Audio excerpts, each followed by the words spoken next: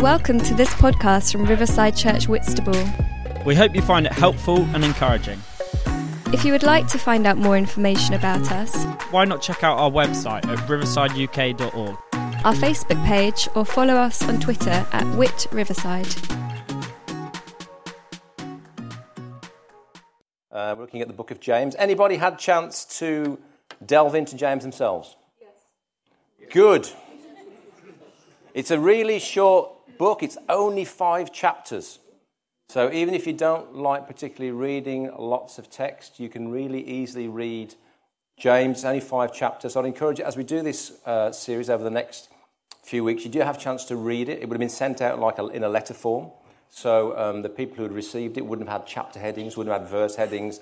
They've just received this writing, and it would have been read, maybe read publicly, and they would have digested the whole thing in one sitting. So you're getting off lightly having it broken down over a number of weeks. But we're going to continue our series today. So last week, James looked at chapter 1. Sorry, Jake looked at chapter 1. It's confusing because he mentioned last week that James can be called Jacob. So it was Jacob talking about James, chapter 1. And he looked at how trials and adversity in our life can actually help to grow us in God. He looked at how we learn more about God in those times, and we even learn more about ourselves in those times as well. So the difficulties that come to us in life can help us mature and grow up in God. So it's a reframing of some of the difficulties that we encounter. We all have stuff that goes on in our lives, difficult stuff, trials come. And James helps us by saying in the midst of those, we can turn more deeply to God and look into ourselves as well. And it tests and grows our faith and matures us. And the whole essence of this series is using the wisdom that's condensed into this very small letter to help us grow up in maturity. If you missed last week, you can catch up on our YouTube channel. James's letter is in the form of what's called a homily. It's a series of small preaches or points all stuck together in one place. So it doesn't flow like some of the other letters that you find in the New Testament epistles. He isn't tackling specific things in a church like Paul does in some of his letters when he writes to certain places. He's condensing wisdom. And that's what makes this book so powerful, because James is inspired from a number of sources, inspired by some of the Old Testament wisdom teaching like you'd find in the book of Proverbs.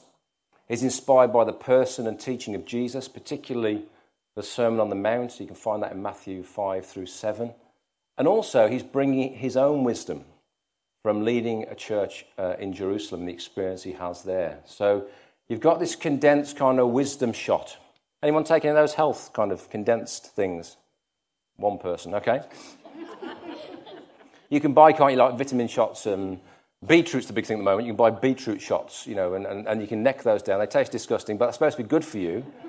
And it's like health condensed into a little pot of goodness. And James is like that. It's like wisdom condensed into a little letter, into a very small amount of writing condensed into this book. And that's what makes it such a powerful thing to study and to look at together. And James is very, very practical. He's all about saying to you and to me, your walk has got to match your talk and vice versa. You can't just speak about things. You can't just talk about Jesus or talk about the wisdom of God. It has to have an outworking in your life. There has to be evidence of your faith. And so he's all about matching those two things together to make sure we're practically applying the wisdom of God to our lives. It's actually creating change in the way we live and the way we relate. So today we're going to look at James chapter 2. So we're going to read through this and then begin to unpack it together. Let's begin with verse 1. My brothers and sisters, believers in our glorious Lord Jesus Christ, they must not show favoritism. Suppose a man comes into your meeting wearing a gold ring and fine clothes, and a poor man in filthy old clothes also comes in. If you show special attention to the man wearing fine clothes and say, "Here, a good seat for you," but say to the poor man, "You stand there," or "Sit on the floor by my feet," have you not discriminated amongst yourselves and become judges with evil thoughts? Listen, my dear brothers and sisters. Has not God chosen those who are poor in the eyes of the world to be rich in faith and to inherit the kingdom he promised those who love him. But you have dishonored the poor. Is it not the rich who are exploiting you? Are they not the ones who are dragging you into court? Are they not the ones who are blaspheming the noble name of him to whom you belong? If you really keep the royal law found in Scripture, love your neighbour as yourself, you are doing right. But if you show favouritism, you sin, and you are convicted by the law as lawbreakers. For whoever keeps the whole law and yet stumbles at just one point is guilty of breaking all of it. For he who said, you shall not commit adultery, also said, you shall not murder. If you do not commit adultery but do commit murder, you have become a lawbreaker. Speak and act as those who are going to be judged by the law that gives freedom, because judgment without mercy will be shown to anyone who has not been merciful. Mercy triumphs over judgment.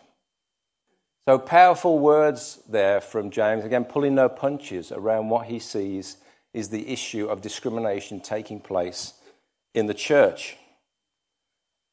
We have to understand the recipients of this letter would have been quite poor themselves, been quite poor in their social status, and yet they were somehow discriminating against those people like themselves and showing preferential treatment to those who were rich, even though they probably would have been exploited by wealthy landowners around and about. There were these wealthy landowners who were looking for a cheap labour, and they would exploit those in lower social settings and create an impoverished workforce for themselves. Later on in this letter, in chapter 5, James goes to town on these rich oppressors. We can read it here. He says this in James 5. Now listen, you rich people, weep and wail because of the misery that is coming on you. Your wealth has rotted and moths have eaten your clothes. Your gold and silver are corroded.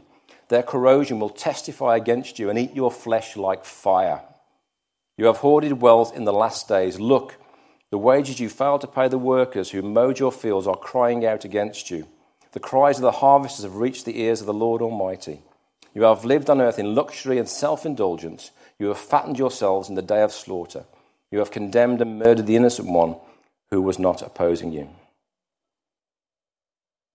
And those words today have a certain resonance, don't they, in our current culture. James has no time for those who use their wealth and their power to oppress others. But we'll come on to that later on in this series. Perversely, it seems, though, that the oppressors, the rich oppressors, are being favoured by those in churches. Even though the poor people have been exploited, it's not stopped them dishonouring the poor and showing favouritism to the rich. And James referenced this. He said, aren't the rich people the ones exploiting you? Aren't they the ones dragging you into court? Aren't they the ones who are blaspheming the noble name of Jesus? So James wants to challenge this kind of perverse discrimination that's going on in the churches. And we don't know why it's happening.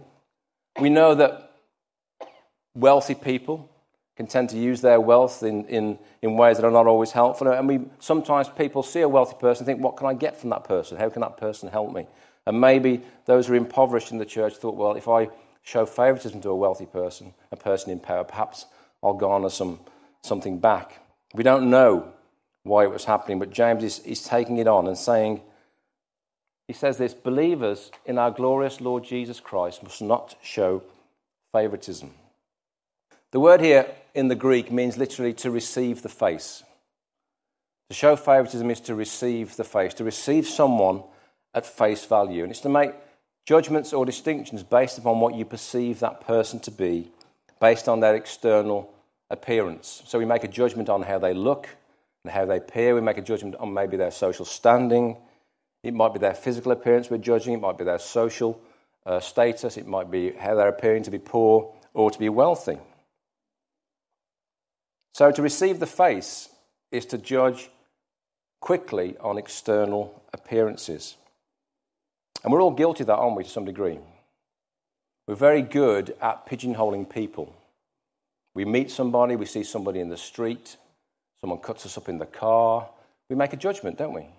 We're very quick to judge and to decide where they sit in our value system based upon the external things that we see. James uses the hypothetical story of a rich man and a poor man coming to church. The rich man comes in his fine clothes and he's flashing his gold ring. And the poor man comes in clearly showing he's fallen on hard times. Maybe his clothes are threadbare.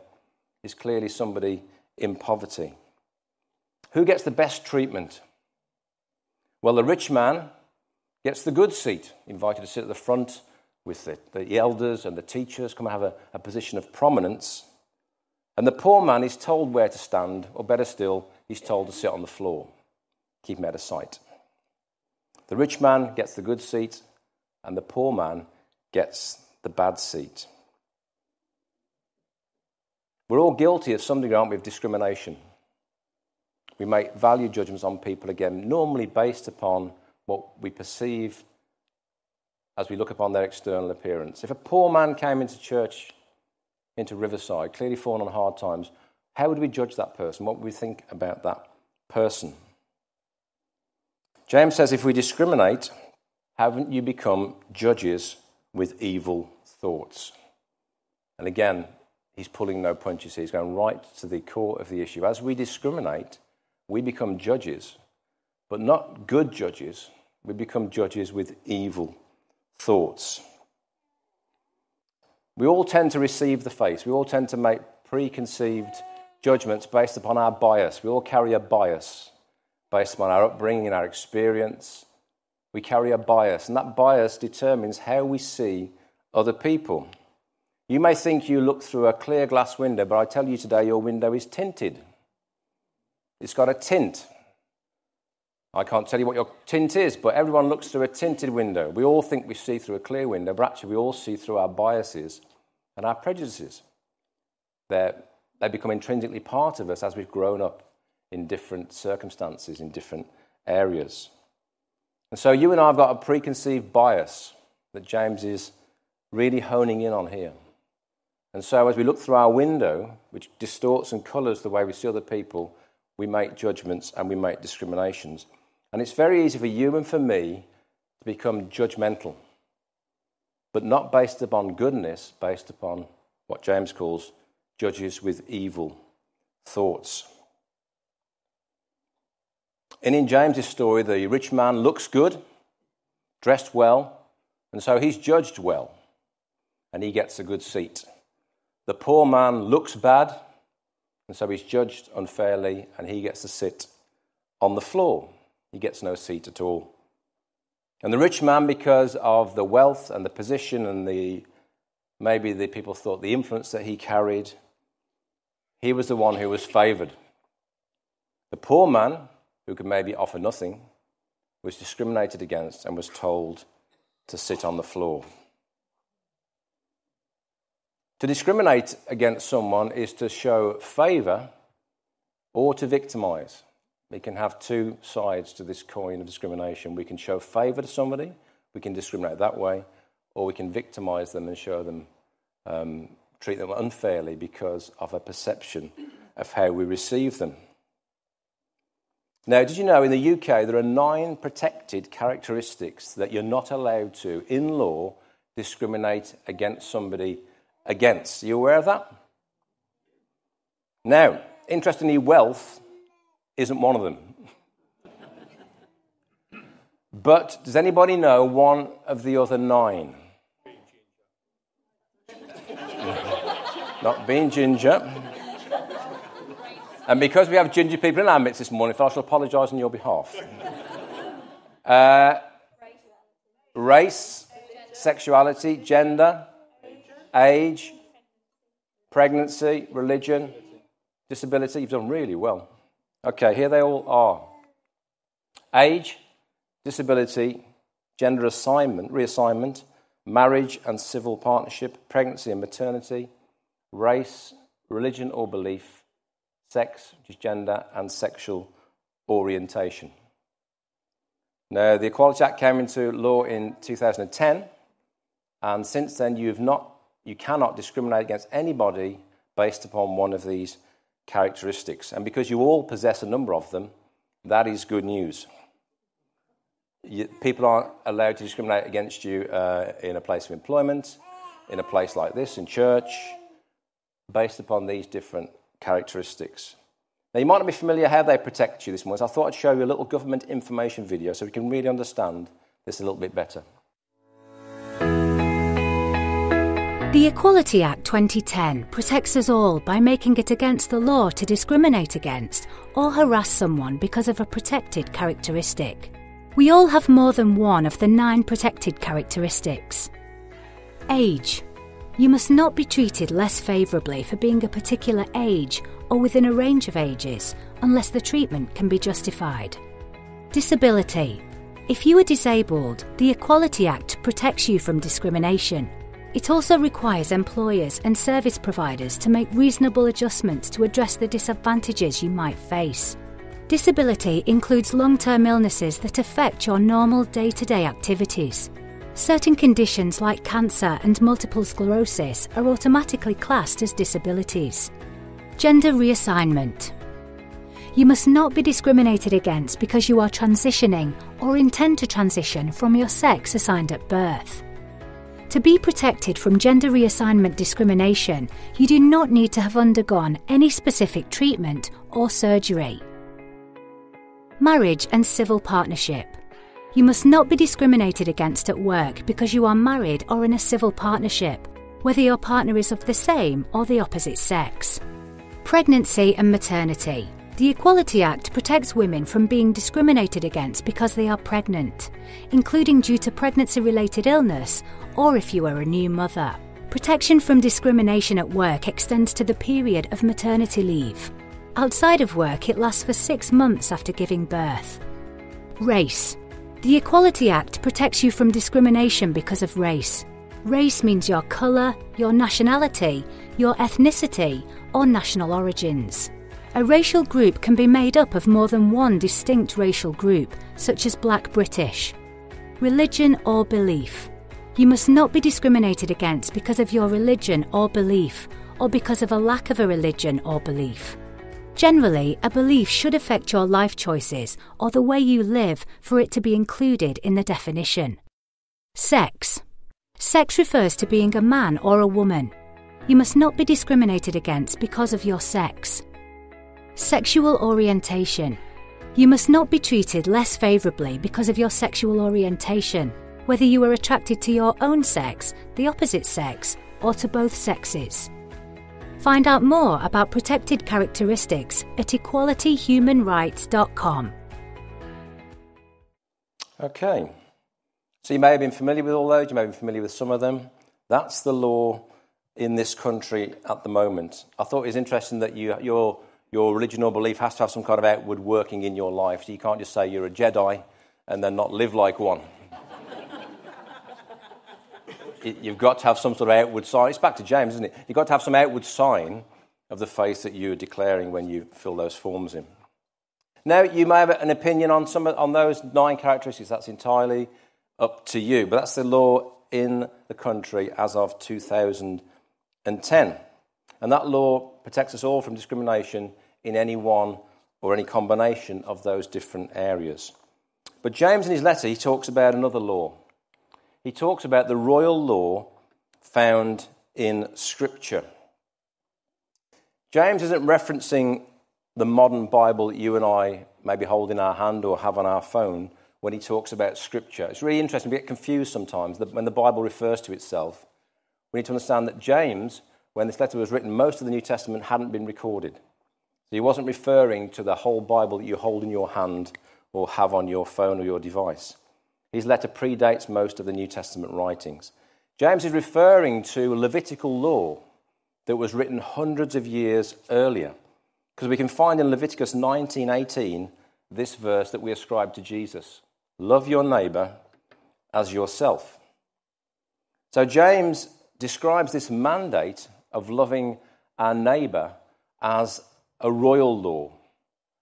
And when we can think about this being a law that kind of supersedes and transcends all other laws. That's why he's using this royal ascription here. This mandate supersedes all other laws.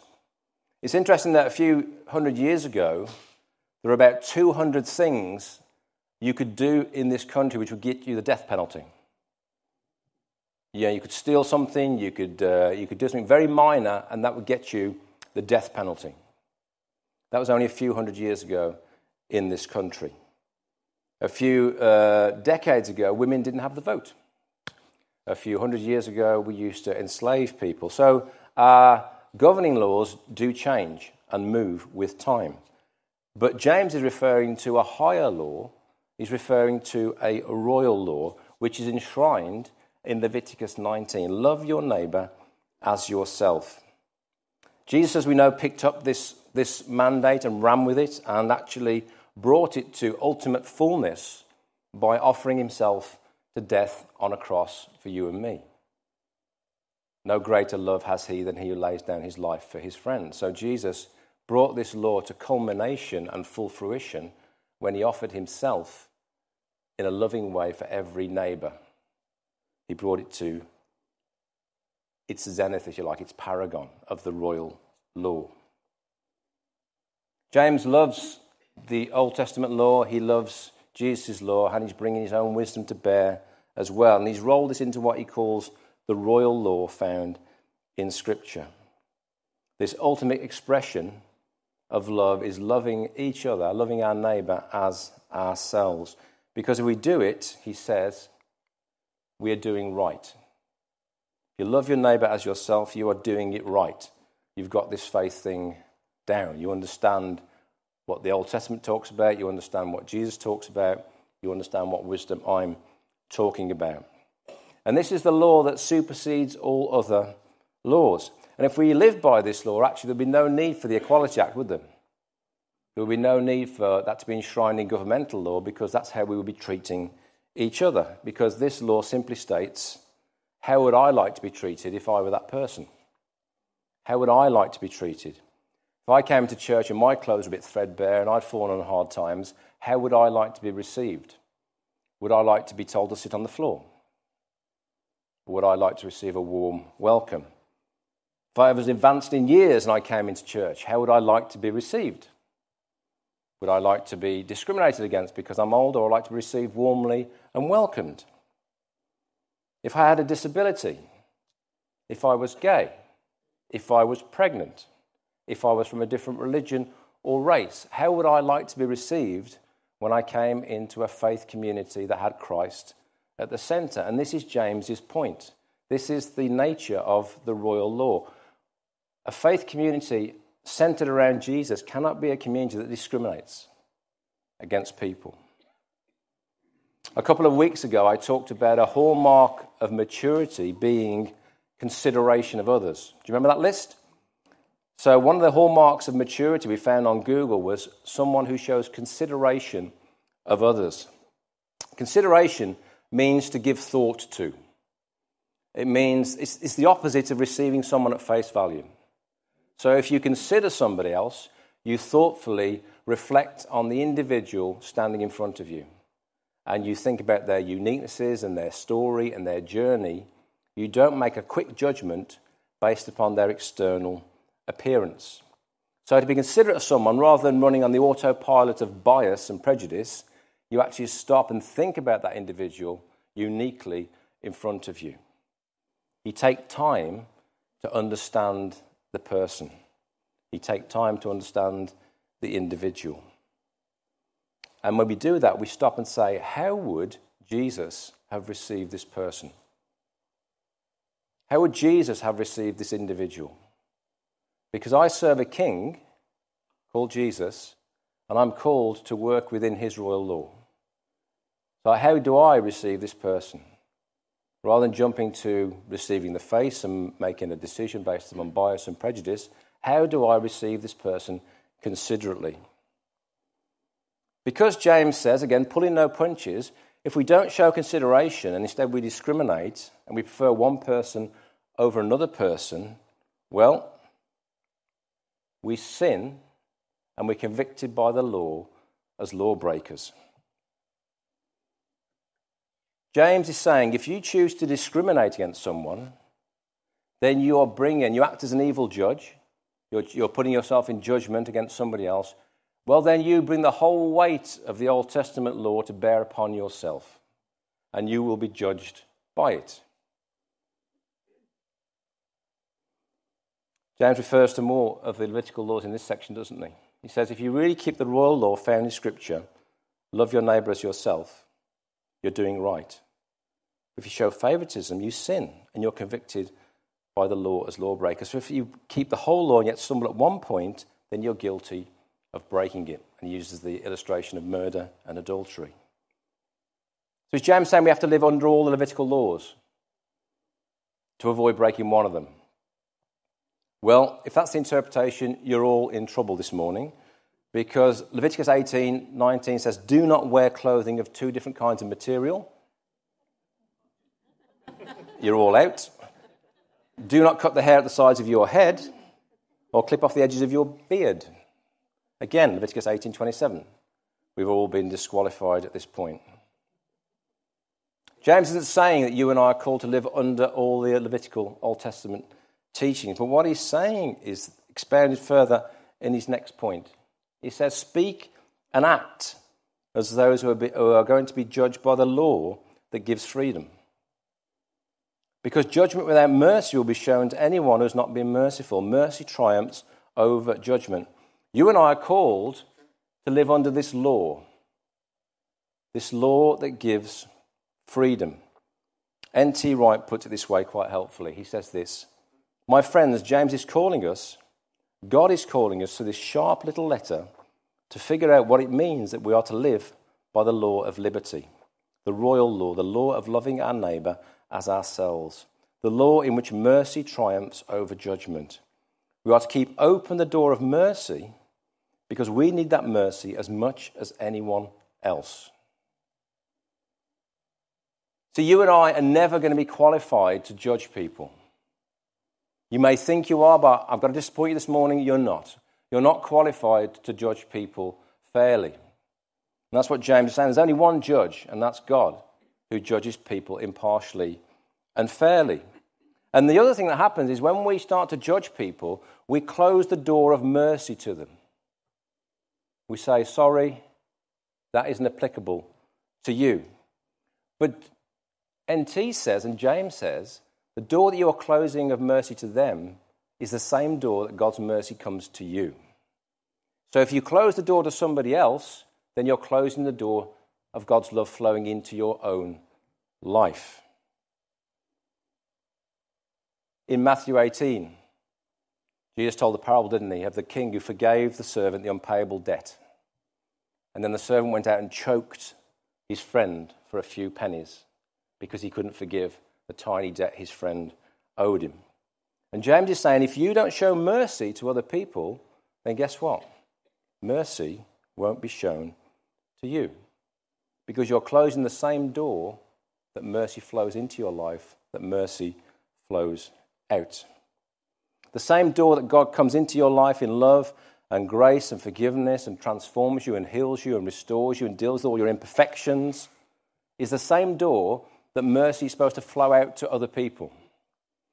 And if you shut that door of mercy to other people, if you slam it in their face, then you're cutting yourself off from the very love and mercy that comes into your own life. And James warns us because he believes that if you do that, if you show no mercy, then no mercy will be shown to you. In fact, even the Lord's Prayer, the prayer that Jesus taught us, says this: forgive us our debts and trespasses as we forgive those who are indebted to us, those who trespass against us. You see, mercy is a two-way street. Forgiveness is a two-way street. And if we block it off one way, then it's blocked off for both ways. It's blocked off for us as much as it's blocked off for anybody else. So to summarize, if you want to become an evil judge of someone, then you will receive full judgment. You will receive the full weight of God's holy judgment and law brought to bear against you, brought to bear against me. And the bad news is, we know that none of us can live under that law. None of us can measure up to God's standard. That's why Christ came, to bring us into a new law of freedom and liberty. And our job as we grow in maturity, as NT says, let's figure out what it means to live under this law of loving our neighbours as ourselves. We desperately need Christ by his Spirit to deliver us of our prejudices. They are so intrinsically woven into us because of our conditioning that we need Jesus. We need the power of the Spirit to transform us. Yeah? Because our prejudices and biases are hardwired into our psyche at such a deep, deep level that we need the transforming work of Jesus by his Spirit to come and make us new. To stop receiving people at face value, to stop making snap judgments on them, to stop showing prejudice, but actually to become a people who consider others, who recognise that the person in front of them is a unique individual formed in God's image, fully deserving of acceptance and love. Amen. Let's move on to our next passage, faith and deeds. James jumps on. What good is it, my brothers and sisters, if someone claims to have faith but no deeds? Can such faith save them? Suppose a brother or sister without clothes and daily food, if one of you says to them, "Go in peace, keep warm and well fed," but does nothing about their physical needs, what good is it? In the same way, faith by itself, if it is not accompanied by action, is dead. But some will say, "You have faith, I have deeds. Show me your faith without deeds, and I will show you my faith with deeds," says James. You believe there's one God? Good. Even the demons believe that and shudder. You foolish person. Do you want evidence that faith without deeds is useless? Was not our father Abraham considered righteous for what he did when he offered his son Isaac on the altar? You see that his faith and his actions were working together, and his faith was made complete by what he did. And the scripture was fulfilled that says, Abraham believed God, and it was credited to him as righteousness, and he was called God's friend. You see that a person is considered righteous by what they do, and not by faith alone. In the same way, was not even Rahab the prostitute considered righteous for what she did when she gave lodgings to the spies and sent them off in a different direction? As the body without the spirit is dead, so faith without deeds is dead. Again, James pulling no punches here as he talks about the correlation between what we say we believe in and our action. A lot of theologians struggle with James's writing because they say it's just, Paul's letters are full of grace, grace, grace. We can't earn our salvation. We can't earn our way to God. It's not based upon what we do. We can never get to God's standard by works. So therefore, James has got it wrong. But all James is honing in on is this sense that if we're going to be alive in God, we need a heart trace. There needs to be something on the monitor that is showing that your faith is alive. Some kind of outward sign that your faith is alive. James isn't disagreeing that we come to God through grace, come to Christ through grace. But when we come to Christ and we've received him and we walk with him, then it should change the way we look. It should change the way we act. Because we are image bearers of the King, aren't we? And his Spirit comes to live inside us. And so therefore, we can't just carry on being ourselves and declaring we're somebody else. There has to be a transformation taking place in our lives. And it's by degrees. It's by degrees that we receive that change. Theologians call it sanctification, being changed little by little into the image of God. So James previously has said, well, a simple way that we do that is that we come and we fulfill the royal law. A simple one to do is love your neighbours yourself. Let's start there. That's a way of living differently, decentralising ourselves and putting somebody else's needs first. That's the first bit of a job description that gets handed out to every person who say they follow Jesus. Because you and I are called to redirect that generous love that flows into our lives out to every person without prejudice and without discrimination. To the rich and to the poor and to the Jew and the Gentile, to the male and the female. We've said before, haven't we, that Paul declares we're all one in Christ. There's no discrimination.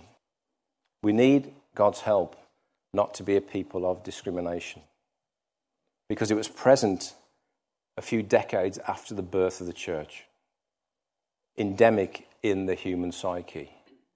And even though we're years on and we've moved on and we seem to be more enlightened, we still have these core roots of discrimination within us because of how we're wired as humans, because of the fallenness within us. James says we need spikes in our heart trace that show actually we're different. We've encountered the living God. We've received the Spirit of the Lord into our lives. Because without them, your faith has flatlined. Your faith is dead. If there's not evidence of the work of the Spirit in your life. And when we're talking about works here, we could just mean it's just the outworking of that wisdom in you. It doesn't mean you've got to rush off and try and earn God's love, earn God's favour, earn God's acceptance. It's just allowing the work of the Spirit in you to change the way you act, to change the way you live, the outworking of your faith.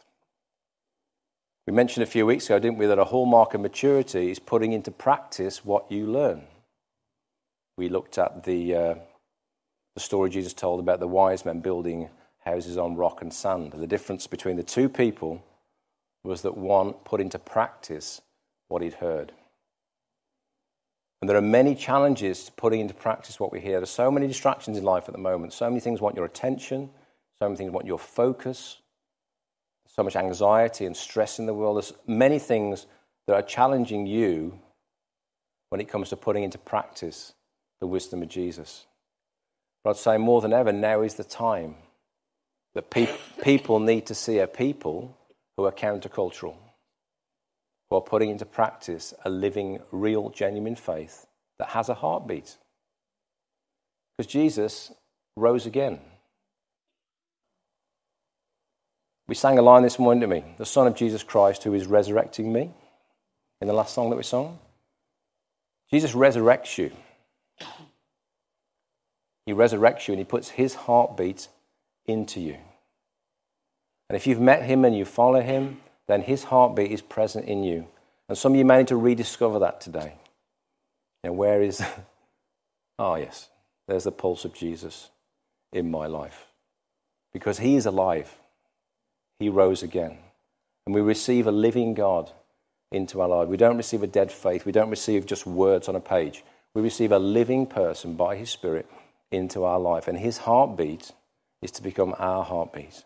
And that shows that our faith is real. And that shows the gospel is real. When people look at you and see you living differently. Why don't we stand together for Abel? We're just going to spend a bit of time waiting on the Spirit this morning.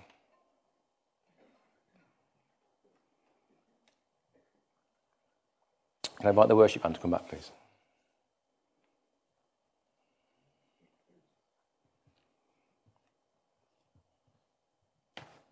Let's just ask the Lord for one thing each this morning. What's one area in your life that you feel the Holy Spirit's asking you to grow up in?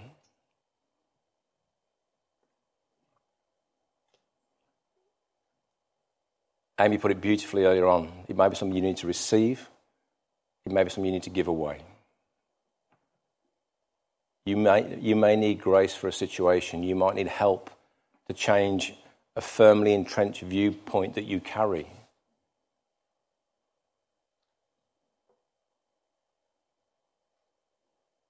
There may be an area that you feel like you're defeated in, that you've never really grown up in. It's something that keeps coming back to you. You can't seem to break free from. Jesus, we invite your Spirit this morning into the very deepest part of our lives. We recognize your heartbeat is within us. If you're on a faith journey this morning, you can just say, Jesus, I want to know more about you. I want to receive all that you have for me. You can invite that heartbeat into your life this morning. Lord, we want to come in step with you. We want to live as people who live under the royal law, the law that gives freedom, the law that brings freedom to others. So come, Holy Spirit, we pray. See Jesus resting on you this morning. There's a beautiful sense of the Lord here.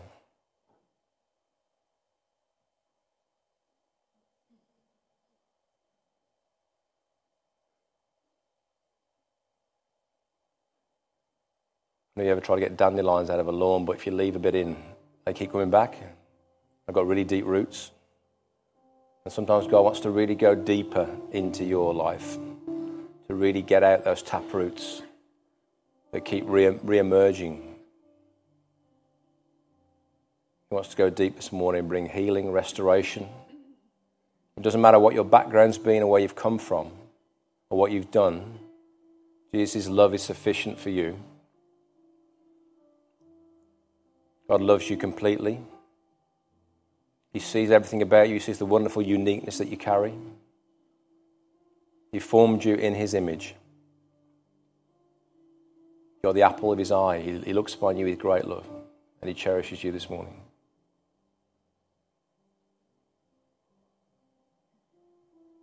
So, Lord, we fling wide the door of mercy to receive all you have for us again this morning. Receive the fullness of your love into our lives, and would you help us to keep that door open, that love and mercy could flow from us unhindered, God, to those around us. Thank you, Spirit.